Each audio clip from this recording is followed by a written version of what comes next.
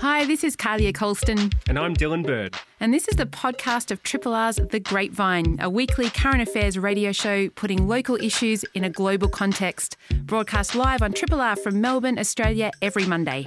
Hope you enjoy the podcast, and if you have any feedback or would like to connect, hit us up via the Triple R website.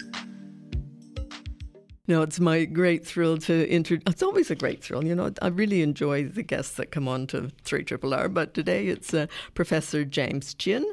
And if you've been watching the news from Malaysia over the past week, you'll know there's been a shift in power in that country. Prime Minister Mahathir Mohamad, or I should say former Prime Minister, who led a coalition that historically defeated the ruling party in May 2018, has been replaced by Muhyiddin Yassin. And last week in Malaysia, people took to the streets to protest. So I've invited Professor Chin to join us this morning to explain more about it. He's the director of the Asia Institute at the University of Tasmania and an expert on governance issues in Southeast Asia, especially Malaysia, Indonesia, and Singapore. Welcome to 3RRR, Professor Chin. Good morning. Yes, and you're not sleeping in late, that's for sure. You're up and ready to speak to us this morning. But look, I'd just like to go back a bit because I believe you were in Malaysia during the election in 2018. Is that right? Yes, that's correct. So what happened in 2018 was that for the very first time, a regime change occurred in Malaysia after 60 years of a single-party rule. So that was truly historic, and I think a lot of people had a lot of high expectations that things would change in Malaysia. And last week, when the government reverted back to the old government, I think there's a lot of unhappiness in Malaysia, a sense of unease, and I think some of the people in Malaysia really regretted that there was a change in government in 2018. Really? So a lot of not everyone was happy back in 2018. That's right. Well, I think the whole country was happy in 2018, but there's always been a small minority who felt that 2018 was a mistake, because what happened in 2018 was you had a genuine multiracial government came into power. Previously, before 2018, for almost 60 years, that government was very much a Malay-centric government or dominated by the majority Malays. So people thought that Malaysia was slowly moving away from a single-race government and towards a more multiracial government. And so that's what was happening. A lot of people were optimistic about back then in 2018. And the mood is very different now. I mean, what happened to create this change? I think in your paper you said that Mahathir made two fatal mistakes. Yes. So the first fatal mistake he made was that he resigned from his job suddenly. He shouldn't have done that, because if he had not resigned, it means there would not have been a vacancy for the prime ministership. And I think the second big mistake he made was, of course, he thought that the king would renominate him to be the prime minister, but the king, in fact, selected somebody else, and that somebody else was the person you named, Muhyiddin Yassin. And what's his background? I mean, where does he sit in the politics of Malaysia? Right. Generally, if you speak to people in Malaysia, they will tell you that he's sort of a Malay-first politician. He's quite Malay-centric. So I expect going forward, this government will be very similar to the government that was replaced in 2018. So in some ways, we're going back to the future. We're actually heading back to what Malaysia was before 2018. So I expect him to put together a coalition making up mostly of Malay-centric parties, and the sort of policies that we can expect going forward will be policies that will focus on the Malay population and probably policies that will be much more Islamic. Now, my memory, just going back to the party that was toppled in 2018, there was a high level of corruption that people were concerned about. Yes, that's correct. In 2018, the prime minister that replaced is an infamous person by the name of Najib Razak. He is alleged to be involved in a scam that is probably in the region of $4.5 billion US. And in fact, one of the interesting things about that scam was that his wife spent almost $1 billion on things like expensive handbags and designer stuff, including spending hundreds and hundreds of thousands of dollars at a famous boutique in Sydney, Australia. Well, right here in Australia. So I remember that, I think, I can still remember the kind of, horror or amazement that people here in Australia had when they heard about the level of that corruption. And obviously that played a role in people voting them out. So now that we have a new coalition, a new ruling coalition, which I understand is made up of the United Malays National Organization. Do you say UMNO? Is that how you say it? Yes, that's right. It's pronounced as UMNO. UMNO. So UMNO, which is the old ruling party that there was a high level of corruption. You've got the Party Islam Malaysia, or PAS, and then the PAS, and then the PBBM, or United Indigenous Party, which I think, isn't that the one that Mahathir set up to defeat the old ruling party? Exactly. So the way to understand is that essentially we're going back to pre-2018. So Bersatu and UMNO are very similar parties. So PPBM was a party established by Mahathir, and almost its entire leadership consists of ex-UMNO people. So essentially UMNO and PPBM are very similar. But the real danger is the addition of this party called Party Islam Malaysia, or PAS. Previously, they've never held power at the federal level. So now they're in power at the federal level. There's a lot of fear among the non-Muslim population in Malaysia that they will push for a lot more Islamic policies, because for a very long time, in fact, from the day it was established, one of the aims of the party is to turn Malaysia into an Islamic state. And I believe it has power, or it's in power in a couple of provinces in Malaysia. Is that correct? Yes, that's right. It's currently in power in 2 states in Malaysia. But the problem is a lot of the Islamic policies they wanted to implement cannot be done because it conflicts with the federal constitution. And do you think it's like that might change now that they've in this alliance with UMNO? Well, I'm not sure that it will change immediately, but what I can tell you and your listeners is that they will try to change the constitution to make it more Islamic. So they'll probably try over the next year or two. Whether they'll succeed, we have to wait. Yes, and I'm wondering, is there any Saudi Arabia influence in that party to support Wahhabi Islam? Right now, the issue of Wahhabi Islam is quite interesting. In Malaysia, there's actually quite a large group of people who support Wahhabi Islam, but most of them are sort of not on the surface. They're operating in the background. And part of the reason is because UMNO doesn't really buy into this Wahhabi thing. Most of this Wahhabi thing is aligned to Party Islam. So we have to wait to see what happens to Party Islam at the federal level. If they gain more and more power, I suspect the Wahhabi thing will surface. But right now, it's just below the surface. Right, but it's something to keep an eye on.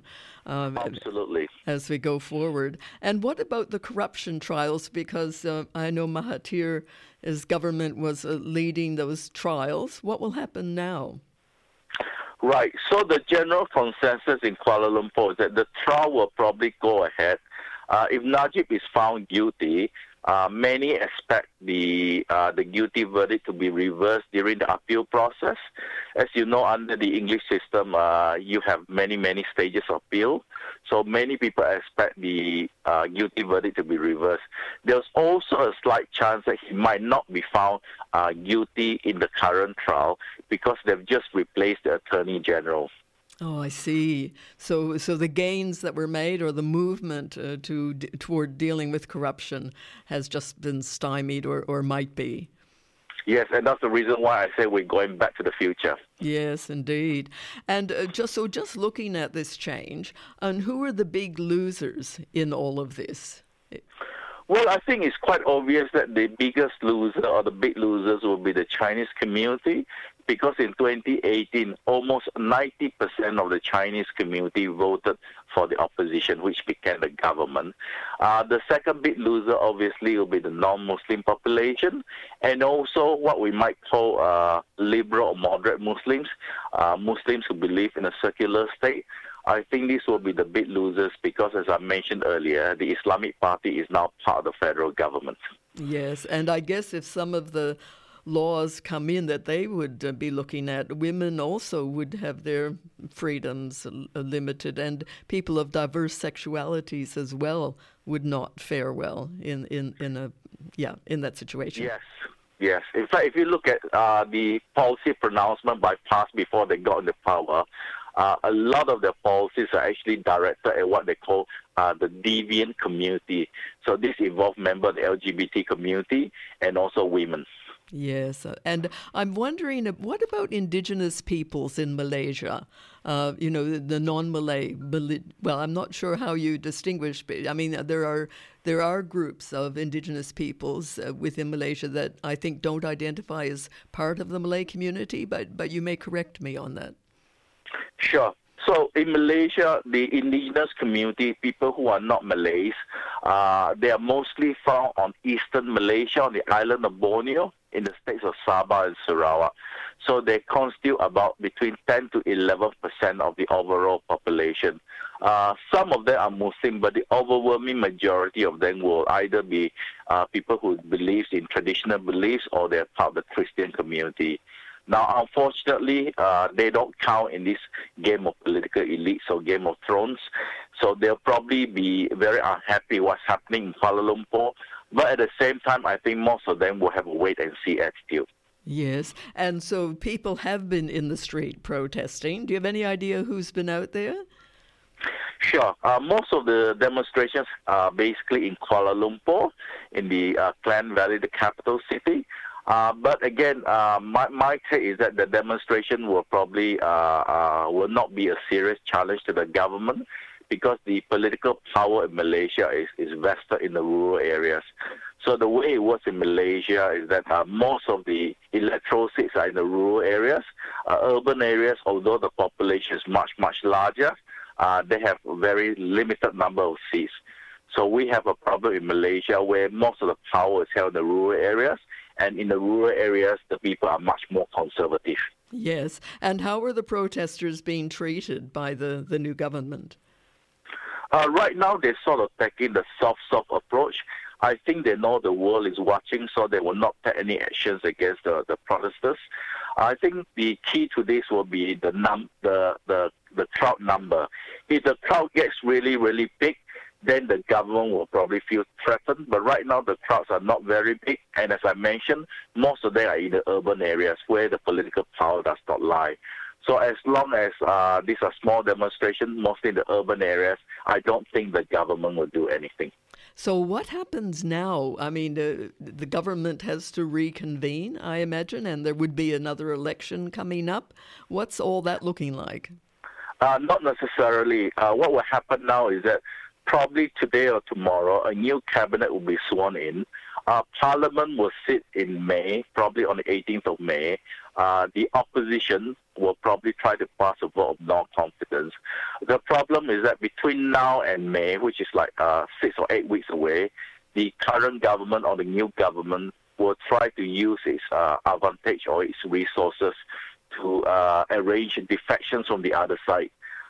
The way it works in Malaysia is that if you're not part of the ruling party or not part of the government, it's very difficult to get government money to support your projects in your electorate. I think it's quite similar in Australia. You have to be part of the government. Well, we've certainly seen that recently with Yes. Professor Chin. Yes. Yes. Yes. So the current government will, I guess, be I hesitate to use the word bribes, but offering money or support for people's projects if they come across and join in. Yes. In Malaysia, we call them inducements or pocket money. I see. I like that. It's pretty accurate. Yes. So how are you feeling right now, James Chin? What are you feeling about the situation in Malaysia?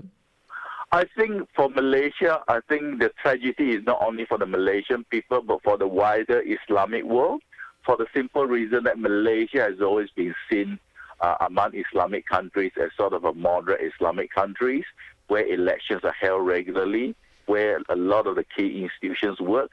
So in this case, everything sort of did not work. We sort of went back without elections. We have what is known as backdoor government. People came together, formed a new coalition, and simply took over the government. So I think the tragedy is that the Malaysian experience may be used by many of these, shall we say, unsavory governments in the Islamic world to tell the people that, you may vote us out, but you look at Malaysia, 2 years from now we'll come back. All right. Well, I'm sure many of us will be following the events in Malaysia closely, and I also imagine we'll be on the phone to you again before too long. Professor Chin, thank you so much for coming on to 3RRR this morning. Thank you so much. Triple R. And now I'm joined on the phone, on the line from Sydney, I think. I haven't checked, but with Dr. Madeline Taylor. And Madeline is an academic fellow at the University of Sydney, specialising in energy and resources law. And she and her colleagues at the Sydney Environment Institute wrote a submission to NOPSEMA, which is the our regulatory body governing offshore oil, among other things. And the submission was on the proposed Equinor drilling program in the Great Australian Bight. Now, I'm sure you've heard that Equinor's decided to pull out, and we're just trying to get a little more information about why that might have happened. So welcome to 3RRR, Madeline. My pleasure. Thank you. Yeah, thanks for coming on this morning. And I'm just wondering, were you surprised when you heard about Equinor's decision to scrap plans to drill for oil in the Bight? Yeah, and it's a great question. Was I surprised? I was always hopeful that this would be the case. Was I surprised? I actually was quite surprised. But then again, if you look at the timeline of events, namely the fact that the Wilderness Society had just lodged a federal court challenge against Equinor and NOPSEMA for a failure to consult, essentially, during its exploration phase within its environment plan, and we look at our timeline of events, we can see that public pressure was just mounting and mounting against Equinor. So really, its decision to pull out actually hasn't surprised a lot of environmentalists and even the investment community, because as Equinor has cited, its reasoning, of course, to pull out from the Bight is due to commercial reasons. And really, that is the case. We have seen the dwindling of appetite by investment banks in Europe and even Equinor itself in investing in new frontier petroleum basins. And the reasons are they are extremely expensive to operate. So when we're looking at ultra-deep water drilling, which is exactly what the Great Australian Bight is, it's 2.5 kilometres deep. And it's a completely untapped oil basin. So when you're drilling for the first time, the emissions that it takes to drill and to tap into a new frontier basin, like in the Arctic or the GAB, are absolutely catastrophic. And when we're trying to lower our carbon budget, as is Equinor, in fact, it's also declared it wants to reduce its carbon footprint on all of its onshore and offshore oil and gas projects by 40%. So in order to do that, it would be very silly, commercially speaking, for them to go into the Great Australian Bight or a place like that where it is a frontier basin and there's going to be a huge amount of carbon emissions. I mean, it is amazing that they did, given that they proceeded with this project, and I understand Norway as well. I mean, and it's Equinor is 3/4 owned, I believe, or 2/3, or 2/3, two-thirds by the Norwegian government, which is also wanting to change tack and not invest in fossil fuels. So all of these, it's not only community pressure, I guess, but it's pressure from Norway as well. That's right, within its home country. And Norway has really led the path in a clean energy transition in a lot of ways. Equinor itself is investing now more and more in things like offshore wind development. So why on earth would it go to a pristine environmental region such as our Bight when we have community opposition but no commercial appetite as well to invest in this? Coupled with the fact that, of course, just recently we've had an absolute downturn in oil price over the weekend, and that's due to tensions within OPEC led by Russia, but also due to COVID-19 and other sort of factors. So when we have a high spike in oil, then of course we have more and more companies trying to invest in new frontier regions. But when we have a low price point, then any expensive, risky environmentally or socially, insurmountable frontier basins like the Bight, it would be commercially, there would be no appetite to drill in the Bight. And we're hoping that this is the case now. We're hoping that because this is the third oil major to pull out of the Bight, other companies, there are some smaller companies that are left in the Bight now, there's 3 still, will actually take this as a signal and see, okay, so Equinor is really a leading energy company. They have done a lot of work. It took them 2 years to get this environment plan. Yeah, I know. They got knocked back 3 times. Yes, it was knocked back, but still they persisted, which is why the decision is such a surprise. But yeah, it is. And the other thing that's quite interesting, just from a commercial industry perspective, is the fact that in the oil and gas community, when we have a new petroleum basin, typically what happens is companies get together in form of a joint venture. At least 2 companies then are going in to drill because that's just more commercially prudent. You spread the risks between 2 companies, you share the costs, the costs it takes to actually get approval from the regulator, etc. And what's interesting about this case from a learning perspective for the energy industry is Equinor went at this alone. It bought out the remainder of the title from BP in 2017. So it was actually a sole title holder, which was really interesting from a commercial perspective because that is extremely risky and expensive.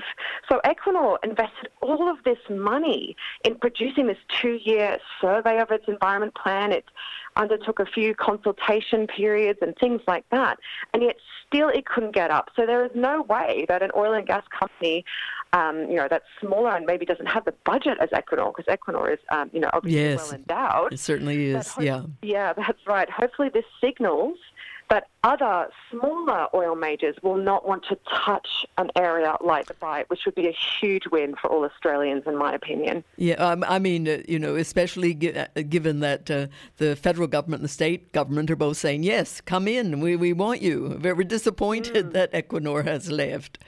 And what's interesting is there's that third tacit of the debate then, and that is around oil security and energy security. So the reason why the state and federal governments were in support of Equinor tapping into the Bight is due to oil security. So Australia is currently not compliant with the International Energy Agency's stockpiling obligations. Ah, yes, I've heard this before, yes. Yes, exactly, that you need 90 days of oil stock. That's right, for national security reasons, and it's due to the 1937 oil embargo.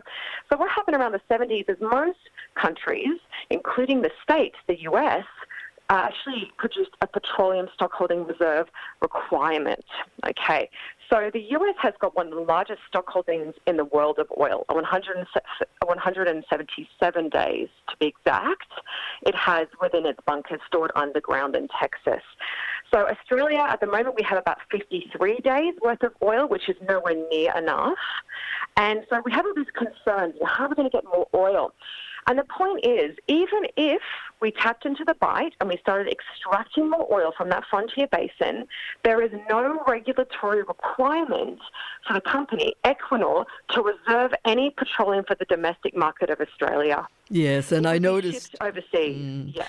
And I noticed, I think I don't know, it was Australian Institute, someone did an analysis of the money that was to be made, and most of it, of course, went to Equinor. A small amount went to South Australia, and then in between to the federal government. So it sounds like you're not getting extra oil to stock up, and we're not getting much money. So it certainly was, a project that had lots and lots of problems. I was really interested in the submission that you wrote to NOPSEMA, the national regulator, on the drilling for oil in the Bight. And one of the things you referred to in the submission was the Montara oil spill that happened in the Timor Sea in 2009. What went wrong there? So it's a really interesting case on point, and Montara at the time didn't get a lot of media as well, so the Australian community didn't really know about Montara, but then when we had Equinor coming into the Bight, it actually resurfaced these problems. So in 2001, what happened there was it was actually to do with a lack of inspection by the previous regulatory regime. So when you go to drill for excuse me just for a moment, do you mean the Australian regulatory regime, the NOPSA? Yes, Australian, yes, correct, yes. So previously, we had a situation where you would submit a well operations management plan. That's the second stage of oil exploration after the environment plan. It's called the WOMP, where you actually outline as a company, okay, this is what we're going to do to ensure we have safe drilling. So we're going to have a capping stack, we're going to drill a well, this is going to be the concrete thickness, etc. And what happened here is we had a blowout due to a failure of the concrete and a pipe. So that blew out. It was 73 days of leaking uncontained, which was catastrophic. And now we actually have legal cases being mounted by fishermen. That's right. Timor Sea, exactly. So it was devastating. So what happened after that is we had a whole regulatory reform in Australia, and that was the birth, hence, of NOPSEMA, our independent regulator today. They were actually born out of this crisis because an inquiry there said, okay, we don't actually have a good regulatory system. We need an independent regulator that's not just the government, full of experts. Of course, it sounds really good on paper. But that problem of not actually inspecting a well after and during the workover phases, that is when you're constructing the well, and you're comparing it to that WOMP, that well operations management plan, still does not happen in Australia. Yes, I mean, so places like Norway, yeah. So I mean, they've replaced NOPSA with NOPSEMA to provide better oversight. But if NOPSEMA approved Equinor's plan, it seems that it's not quite up to the mark either, or there's problems with the regulations. Yes, I think that's right. I think there's still a lot of problems within the regulation. So what I just mentioned there in terms of comparing the WOMP, that is the Well Operations Management Plan, to the construction of a well itself to ensure or to really minimise the risk of a blowout like Montara, still has not been done in the regulations, and that's a huge problem. There's also a problem, I think, with the regulator in clarifying what the actual radius is around consultation. So there was another problem within Equinor's plan, which was that it only consulted people within a 40-kilometre radius. A radius of what? Sorry, the shoreline? Did you say? Shoreline. So from the shoreline back, 40 kilometres. I see. Which is yes. not a large area when we're talking about a well that's drilled 370 kilometres out to sea. And very crucially, it didn't include and did not consult with 18 local communities that had very strong views on this, as well as our First Nations people, of which the Mirning Nation is one, which holds extremely cultural significance to the southern right whale, and it was still not included within consultation. So that's what the federal court challenge was actually all about by the Wilderness Society, was this failure to consult. And in Norway, again, it's interesting and it's quite ironic because Norway really has leading practices in these areas. And of course, just before we talk about Norway's practices, can we go back? Is that the case that the Wilderness Society was going to bring against NOPSEMA and Equinor, and particularly related to the lack of consultation, which they are required to do, is that still going ahead? So I can't speak for the Wilderness Society, and I'm not sure. I haven't consulted with them, but I highly doubt it will be bringing forward a case now, given that Equinor has exited the Bight. It could pursue perhaps legislative reform. I think that would probably be more strategic from NOPSEMA and more guidance from NOPSEMA and trying to actually, I would imagine, trying to advocate the listing of the Great Australian Bight as a World Heritage Marine Area. Yes. That would probably be more prudent at this point. So tell me about Norway's policies regarding drilling. You said they're much better than we have in Australia. Yes, for a number of reasons. Of course, they have the fitness to drill NORSOC standard, which is, as I've already mentioned, it's comparing that well operations plan to the construction. We also have some very interesting and very good environmental principles around the concept of stewardship. That is, that we have a stewardship for the environment. Any sort of extraction of resources in Norway has to be for the benefit of society as a whole. You have to weigh up all the different cases, economic, environment, social, etc. So very interestingly, within Norway, for example, we have a very strong fisheries industry, of course, in Norway, as we do within South Australia. And if we have an area that's deemed to have listed threatened species or fishery migration or breeding, then the government says there's no drilling in that area. So they basically say, okay, if you have fish spawning, then the fisheries industry takes precedence over our oil industry. So it's very interesting that we see this in the North Sea. Of course, subject to Australian law here, that would not be the case for Equinor. And we really advocated for the fact that, well, if there was fish spawning, which of course there would be within the marine park of the Great Australian Bight, then that should be called for the government to seriously consider the economic damage to the fisheries industries that would be taking place. Because under the Commonwealth environmental laws, we have to take into account the restoration of marine species. So that means, okay, how are you going to be impacting the spawning and the breeding of the fish? And we already saw a lot of research being done by scientists and other experts in this area on even just the seismic drilling that was taking. Yes, I've seen some of that research. Yeah. So, Madeline, unfortunately, we're running out of time, but I've really valued the insight you've provided this morning, and and there's lots more, but it is something that as Australians we all need to be more aware of, I think, so that we can, lobby our governments, talk to governments about, what's needed and reforms that have to take place. But so thank you so much for making time this morning. I've really enjoyed our conversation. My absolute pleasure. Thank you. Thank you so much. And I was just speaking with Madeline Taylor.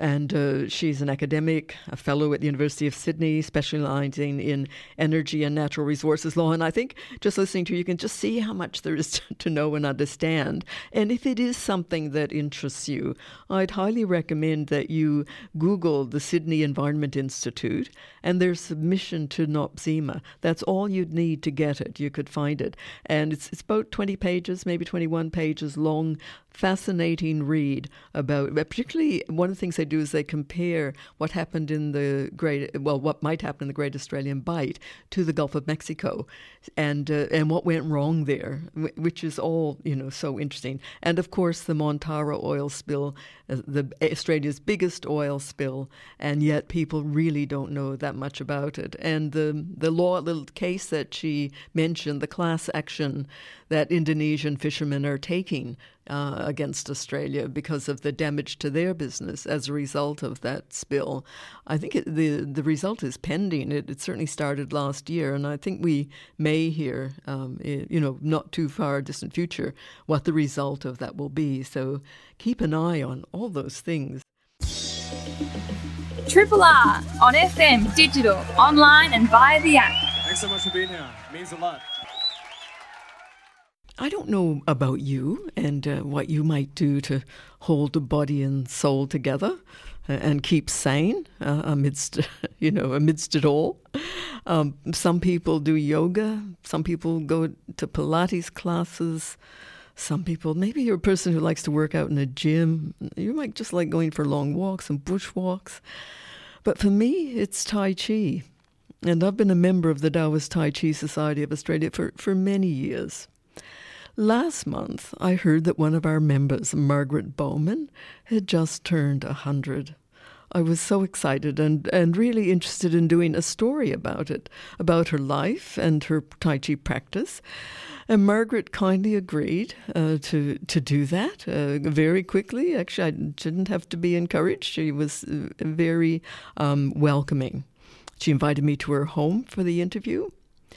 And even before the interview, I knew that Margaret had had a fascinating life. I did a search on the internet, and that turned up an article from The Age. I think it was published about 6 years ago. And the title was 94-year-old Margaret Bowman to launch a book on colonial artist George Gilbert.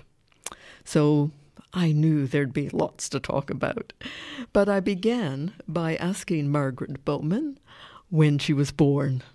A city called Leeds, which is in Yorkshire, and my parents had only recently moved there when I was born, so that although they adopted Yorkshire as their home, I was the only one actually born in that county. So your birth year was 1920, and I associate 1920 as a year of optimism.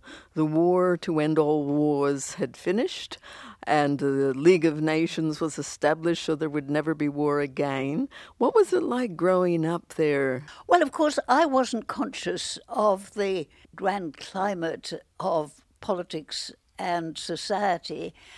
My life was a very sheltered one. My father was a high school teacher, and my mother, in those days, married women didn't work outside the homes. It was a very quiet, protected, and I think rather progressive household. My father held progressive views, which he didn't trumpet, but which were very seriously held. I went to the local primary school, and when it came time to go to high school, I took a scholarship exam and got a scholarship which took me to Leeds Girls High School, which was a private school, and I think I had an excellent education. You graduated, and then did you work?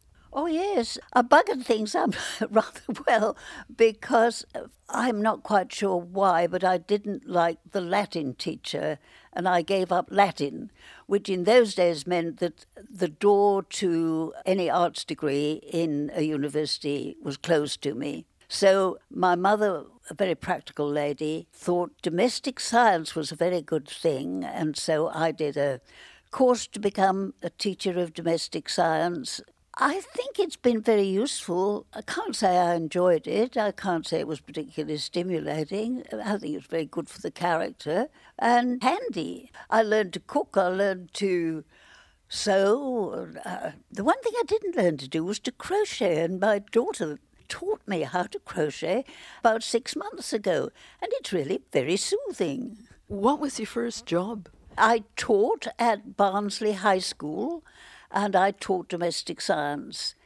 I got another job at Oxford High School, and at Oxford I met a young man who was doing his DPhil, and we got married. He was an academic, and we simply followed his career path. And he ended up coming to Australia as part of that? Yes, he was, I think, the first professor of Middle Eastern Studies at the University of Melbourne. And you arrived in Melbourne, and you decided to pursue an academic life as well, I think. Well, it didn't quite work like that. I mean, we had quite a challenging voyage. We had an even more challenging settling in. And then one day, John came home and said, you can do a part-time degree. And I looked at him in, sort of bitter and twisted in a wifely fashion and said, in my spare time, I suppose, I've only got 7 children and a husband and a household. Yes, I can do that. Then actually he was much more foresighted than I was, and he said, well, look, if you devote yourself entirely to domestic life, the kids are going to be living very different lives. Why not give it a go? And so I did, and it worked. And so when you began your academic life, what areas did you pursue? Well, I started with French, and for entirely internal reasons for suiting the French department, they decided that all their classes would be on a Saturday morning, which meant I couldn't continue with French. So I continued with my second choice, which was politics, and it turned out that I could do it quite well. Our class was really quite distinguished. Michelle Grattan, who is a very senior journalist, was in our group, and one of the young men has turned out to be a judge on the Supreme Court, and there were academics, and that was great. At the end of it, I was offered a job at Monash, which was just opening. So I was part of this beginning team of academics in politics at Monash. So looking at some of your research, I noticed that you've done some work and written about local government. Yes, absolutely. I was particularly interested in urban politics. I enjoyed enormously the very brief stint, as it was called, Urban Affairs Fellow, which was invented by Tom Uren, who was then Minister for Urban and Regional Development in the Whitlam government. that was really exciting and inspiring because it was a sense that we were moving towards a better set of organisational arrangements, and that worked well.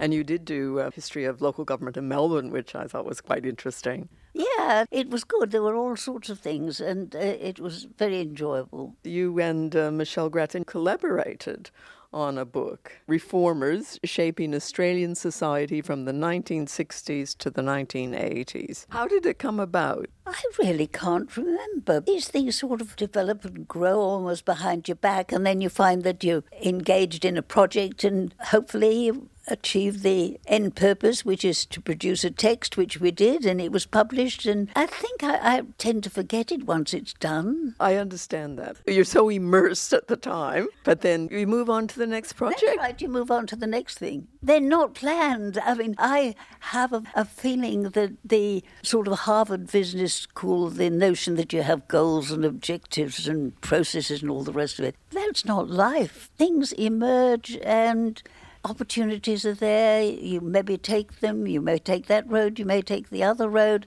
but it's much more fluid, much less tightly organised than the straight progression suggests. And I'm speaking with Dr. Margaret Bowman, an author, academic, French speaker, and much more, a historian, born in 1920. She celebrated her 100th birthday in February this year, but as she'd be the first to say, I don't know what all the fuss is about age. I mean, you're still the same person. But once her children grew up and her husband retired, Margaret decided to do another PhD. And her daughters were very interested in working in the arts, or they were interested in the arts or working in the arts. So that's the direction she chose, to keep up with them. So I did a PhD at the ANU in art history. It was focused on the development of Versailles.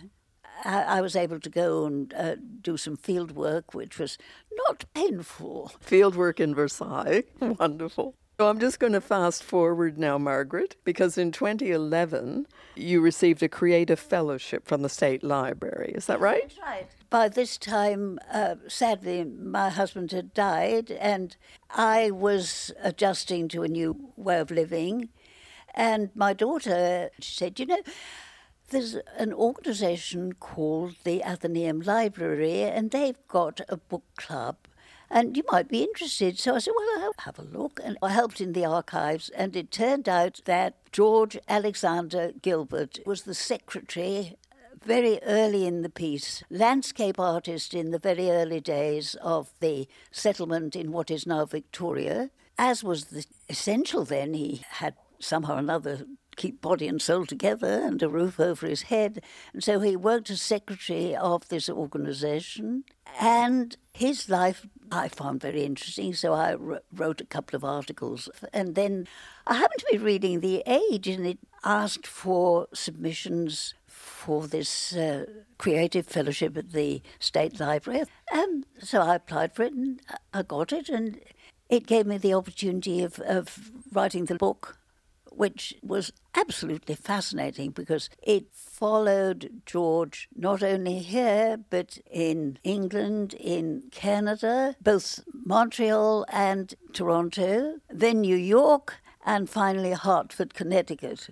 What was he doing in Hartford, Connecticut? That's where he ended up, was that right? Where he ended up. And what attracted him there, do you think? Difficult to tell cause and effect, but he probably thought there were more opportunities in Hartford because it was very advanced in the support for the arts. Early 1870s that he went to Hartford. By that time, there was private support by the local plutocrats. I suppose the arts have always been a way of cleansing your wealth. You could appear to be both distinguished and pure by supporting the arts. That's perhaps a bit cynical, but anyway. So a fascinating topic. And in the midst of all this, you found time to study languages. You started with French, as you said. Well, I've kept up with the French because the family has quite strong French connections. And you started doing Tai Chi. You joined the Taoist Tai Chi Society here in Melbourne. That's right. It was, in those days, marvellously convenient because the local group met in the school gym, which is just across the road from where I live. And not only have I maintained the contact, even though they've moved to Brunswick, but it has led to personal friendships as well as the enrichment of Tai Chi. Not that I'm any good at it, but it is something that I do value. So you've been doing Tai Chi for 16 years now. I reckon that'd be right. Time goes. I can't always manage to go because my friend who gives me a ride has a house in the country and she's not always there, but we have our little routine, which I think because these little routines become very important as you get older. It's a sort of cosy wrapping.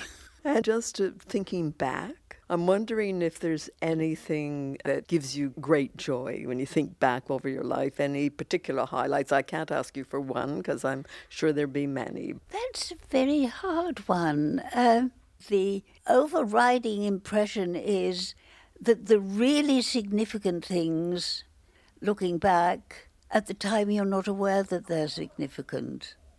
I mean, if I had not gone to a political meeting in Oxford, I would never have met my husband, and my life would have been utterly different. At the time, it was just one of those things. And are there any regrets? Oh, many regrets. I've got all sorts of things that I know that I would have done better if I had my time over again. But all you can do is the best you can manage at the time, given the constraints and the fallibility and weakness and general lack of understanding. But, well, all you can do is sort of poddle on and do your best, I reckon. Not awfully profound, is it? I think it's totally profound, and I think it's true. But I was half expecting you to burst into Non je ne regrette rien, Edith Piaf's. Oh, no. There are regrets, of course, there have to be, because we do get things sometimes dreadfully wrong, but to some extent you learn from it, and to some extent you're able to repair the damage that you think you've done, and always you have to remember that your understanding of what things happens is itself immensely fallible. So, maybe you shouldn't be regretting. Like Edith Piaf. And so with that, do you have any advice? Oh, God, no, I wouldn't dare to give advice. No, I've reached the stage now, it's absolutely marvellous. I am the recipient of advice, and I'm very obedient. My dear daughters and son are very kindly, very well-intentioned, and I know they know better than I do. But there was some advice that Margaret was willing to provide for me, and that was how to get to the tram stop from her home. She and her little dog Danny walked me there. That's the tram stop. Oh, good. And just be careful that it's got the city or Elizabeth Street. I think I'm right in saying it's a 59 or a 57. Okay. Be sure that it does go to Elizabeth Street. I've been speaking with Dr. Margaret Bowman, author, historian, political scientist, academic, Tai Chi practitioner, French speaker. She celebrated her 100th birthday in February this year, born in 1920. You're listening to a Triple R podcast. Discover more podcasts from Triple R exploring science, technology, food, books, social issues, politics, and more. To listen, hit up the Triple R website or your favourite podcast platform. Well, I'm wondering, have you got a pile of clothing at the back of your cupboard waiting to be mended? I didn't think I did, but as soon as I started thinking about it, I have now 3 things that I've pulled out that I'd like to do some work on. And if you do, well, it turns out you're not alone, as we'll find out later. Erin Lewis Fitzgerald has worked as a journalist, a communications manager, but her passion is mending. And by that I'm talking, she did say she likes repairing everything, but in particular, repairing and preserving clothing. Now, she's just written a book entitled Modern Mending, And she joined me in the studio last Wednesday to talk about what she hopes to achieve with the book and how it came about. And so first I just asked her, well, what inspired you to write such a book? I collect a lot of vintage mending books, and they were all out of print, and none of them had any reference to the clothes we actually wear today. So, you'd get detailed tutorials on how to mend pantyhose or stockings, but no idea how to mend jeans or t-shirts or super thin machine knit jumpers that everyone has. And when I teach mending workshops, those are the kind of clothes that people bring in, and those are the kind of clothes that they ask about. So I felt like someone needed to write this book, and I had the skills to do it. So it was more of a calling than anything else. I felt compelled to do it. I also get the sense there's a bigger picture here. Like this book sits in the middle of the moment that we're in, whether it's environment, climate change. Is that how you felt? It is, but that's not how I first got into mending. I started sewing when I was 9. I begged my mom to teach me how to use the sewing machine. And for years, mending was really just a way of remaking the clothes that I'd already learned how to make. The environmental aspect of it came later. I think it's safe to say, without sounding conceited, that it's a very beautiful book. I was going to absolutely say that it is a delight. Yes. The colors, the illustrations, the headings of different sections kind of draw you in. Yeah, but that's also a subversive trick. Oh. Yes. So I've been drawn in. You have been trapped, yes. I'm hoping that that's the aesthetics of it, the beautiful nature of the book is also what's going to get other people interested in it. What do you hope to achieve with the book? Oh, good question. I would like as many people as possible mending their clothes.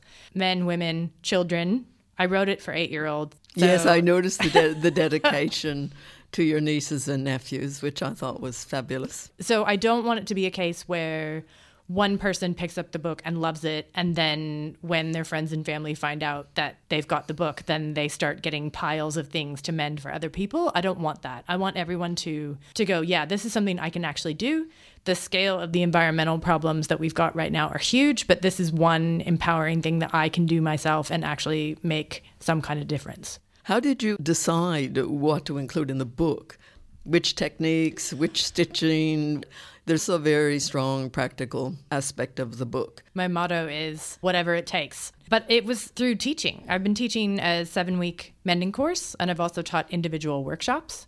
I also have people contact me through Facebook and Instagram, and I get the same kind of messages over time. Everyone wants to know how to fix holes in the crotch of jeans. Everyone. And it's so funny, too, because they all think they're the only one with that problem. And it's easily the most common thing I get asked about. Everyone wants to know what to do about multiple moth holes. Everyone wants to know what to do about holes in kids' pants, for example. So I kind of just took the same structure as my course, so the main techniques that I teach in that course, and then factored in the questions that I get asked again and again. There were actually more techniques that I wanted to include in the book, but I didn't because I also approached it from a place of, yes, I want it to be comprehensive, but if I put too much in it, it kind of tips the balance and it maybe becomes overwhelming. I felt the detail in the book really reflects your teaching experience. So it's interesting you say that it's grown out of that.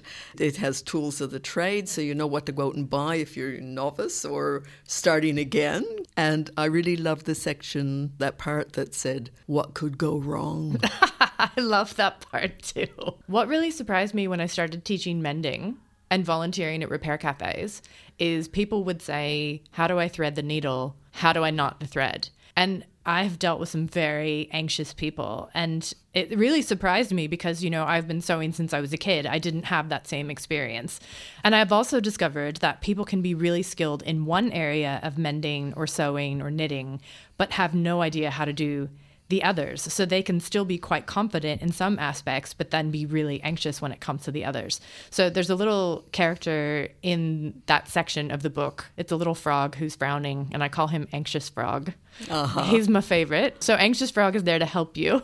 Yes. to get you through those trouble spots when you go, oh, wait, this doesn't look like the pictures. And I think because I've taught for so long, I've seen just about everything that can go wrong. So it made it really helpful, all the students who had, scary experiences, to be able to turn that into something positive for everyone else. Yes, like the needle's gone through my thumb. I think that was one of them.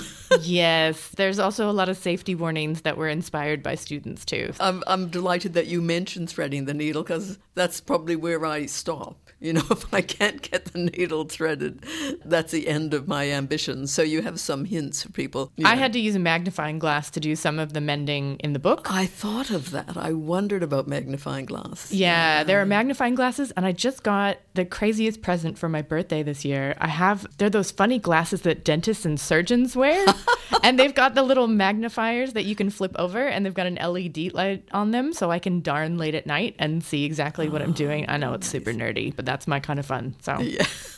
So as specific techniques go, there are quite a few. I mean, including darning and felting or patching.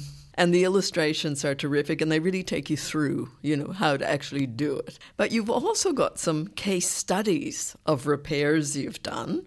Can you say a little bit about Large Marge? Large Marge originally was a character in a movie called Pee-wee's Big Adventure, and she describes the worst accident I ever seen.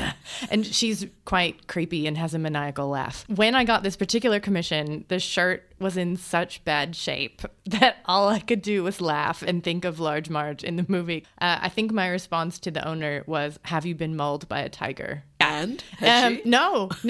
It was just lots of love over the years. And I think a lot of people are in that situation too. If you don't know what the solution to the problem is, if you don't know how to fix it, but you feel bad throwing it out, you just keep wearing it out until it's really, really bad and nearly rags. I don't know if anyone listening remembers, but Remo General Store had very popular shirts. They still make them, called Stripey Things. So it was an original Remo Stripey Things shirt, fallen apart at the shoulders, barely held together at the shoulders. It was coming apart at the seams. It had multiple holes in it. So I patched the entire thing up, and it was the most mega mending commission I've ever done. And it's funny because I just got an email this morning saying that Large Marge had been featured in an online magazine in Brazil. So she's getting around. I know. The thing that I learned from Marge, because I didn't even know how I was going to fix that shirt. I knew parts of what I was going to do, but I didn't know the entire thing. It was really an experiment, as I like to say in the book. I learned that I now have a different threshold for what is mendable. Because I would have put Marge in the rag box. Okay. Yeah, because it would have just... it would have been heartbreaking for the owner. Yes.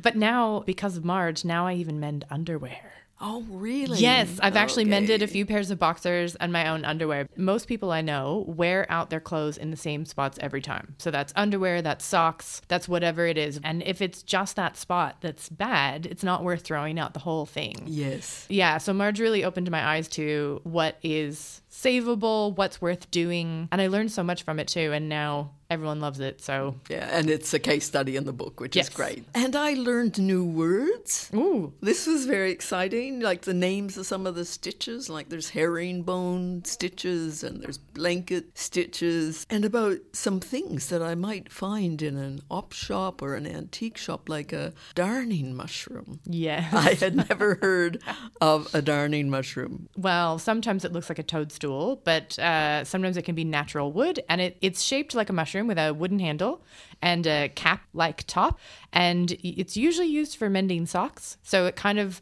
replicates the shape of your foot, so you don't end up with a weird lumpy darn in your sock. But some people use them to mend jumpers and things as well, because it keeps the fabric taut and it makes it easier to do your darning.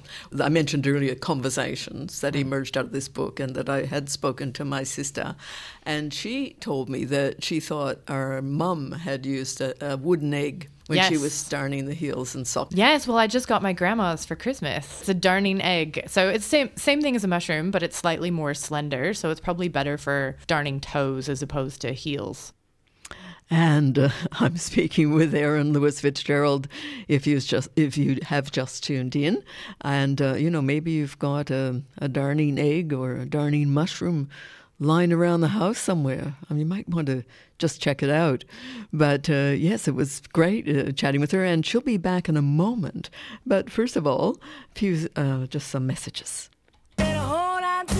Picturesque Warburton will again be transformed into a colourful and lively hub of music, arts and cultural activity during the River Folk Festival 2020, featuring a stellar lineup of Australian and international artists including The Northern Folk, Ordinary Elephant, Sagani Weaver, Chaika, Above the Bit, Tin Man and much more. Friday, March 13 to Sunday, March 15 in Warburton in the Yarra Valley. For tickets and more festival information, check out theriverfolkfestival.com. Proudly sponsoring Triple R. The final night of the Summer Night Market at Queen Vic Market is coming up this Wednesday, featuring an exclusive performance from Killing Heidi frontwoman and Aussie singer-songwriter Ella Hooper, performing a lineup of hits and a few extra surprises, plus all the usual night market stalls and delicious food and drink. Summer Night Market, final night, this Wednesday from 5 p.m. Visit thenightmarket.com.au for more info. Queen Vic Market, sponsoring Triple R. Well, as you'll know, I've been speaking with Erin Lewis Fitzgerald, and she's just written a book on mending called Modern Mending. And we will hear from Erin again in a minute, but I was interested in finding out more about people's relationships with mending and repairing clothing. And so on a Friday afternoon, which tends to be busy here at Triple R, I came in and wandered around with a mic just to see if people had anything to say about it. And surprisingly, people did and just took a break from whatever they were doing and had a few words for me. So, these are the kinds of things they said. I leave it. I live with it. I live with the torn clothing. I currently have a dress with a massive tear down the back that I continue to wear. I have a tendency to wear them way longer than I should till it's not socially acceptable. No, take it to a tailor. You don't attempt it yourself? I haven't, because generally a lot of the stuff that I would destroy over time, I don't have the machinery to fix. I usually fold it up and think about where my needle and thread is and if I can give it to my friend who can fix it. I would probably try and stitch it up if I could, or, I don't know, maybe cry. The secret to mending repairs is safety pins. So this is true punk? Yeah. I've got many shirts that I wear all the time that have a sneaky little safety pin holding a tear together. Regularly seem to tear holes in the pockets of my jeans with my keys, so they get a quick stitch up. I bought some pants from a second-hand shop and I discovered there was a secret burn in them that I had no idea where it came from, no idea. And just quickly went out to Sydney Road and bought a patched it up myself, and it's good as new. It's a lost art, mending. Well, this happened to me just the other night. I was giving a speech at a very special event and I was wearing my very cute, very sexy, adorable little black dress, and I bent over to collect my bag to walk out the door, and of course right at that moment I heard a little tear right on the bum line. So fortunately it was all black and it wasn't a total disaster. I managed to get away with it. Where is that dress now? It's in the wardrobe and I'm trying to determine whether I can mend this myself. I think I'm up to the challenge. I don't know how to sew, which is a real controversial thing to admit, right? But my partner knows how to sew. So usually I lean to my partner and say, should we mend this? Is it fixable? Is it not? And I always remember my dad sewing and repairing clothes when I was a kid, being like, you should learn this one day. I'm wondering, Erin, have you got any advice for these people who obviously care? First of all, you don't need a sewing machine.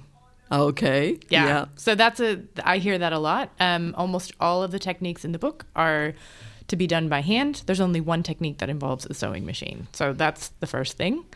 All of those things sound fixable. I like the safety pin idea too. Yeah, Vivienne Westwood. I mean, you know. Yeah.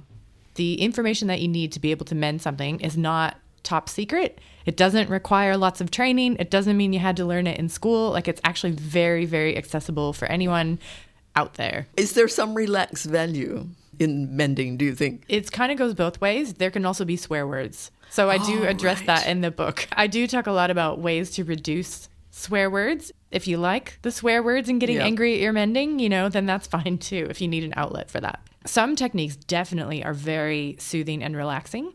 Needle felting in particular, I've got a safety warning in the book because people have so much fun with that they end up stabbing themselves with the needle. They get too relaxed. Yeah, so it's not that the needle itself is dangerous, it's that it's too fun and they just lose all sense of what they're doing. Yeah, they just go into a kind of trance. Yes, like they meditative space. Yeah. Good you have the warning. Yeah, a lot of safety warnings. I've seen some things.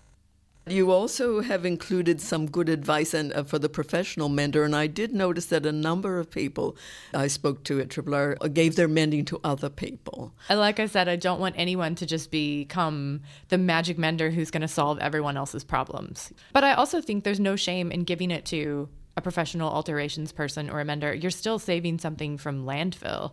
And it's really important to keep those businesses going and to support those local businesses. There's heaps. Definitely use them. And what kind of response have you had to the book? The thing that I was really proud of with the book is that I feel like it's maybe 10% bonkers. The editor didn't remove any of that. So it's got a personality. I very much want to be your cheerleader and hold your hand. And I think that's the thing that comes across. So this is actually like a really fun, down-to-earth book. The reception has been really, really lovely. And it certainly is a fun book, but down to earth as well. So I've been speaking with Erin Lewis Fitzgerald, who's written the book Modern Mending. And two things you didn't really know as you were listening to that. The first thing was that you couldn't see... the first thing is that when I went round at Triple R, I did say, it's something that you really love, something really special to you. If it needs mending, what do you do? So that might be the reason one person said they might cry. I think you needed that kind of context. The other thing that you wouldn't be able to see, of course, was Erin's face as she listened to the different things that people said. And it was really wonderful because she was incredibly focused and incredibly attentive and occasionally would smile. But one had the sense that there was nothing really new for her there, that she'd heard of a lot of it before. So look, get out your mending. See what you can do. Don't get discouraged. And you might want to have a look at the book, whether you pick it up at a bookshop or maybe the library's got it. But I'm inspired, I need to say. I've got 3 things. I'll report back next time I'm on Triple R about how I've gone. Thanks for listening to this podcast of Triple R's The Grapevine, a weekly current affairs radio show putting local issues in a global context. Broadcast live on Triple R from Melbourne, Australia, every Monday. Hope you enjoyed the show, and if you have any feedback or would like to connect, hit us up via the Triple R website.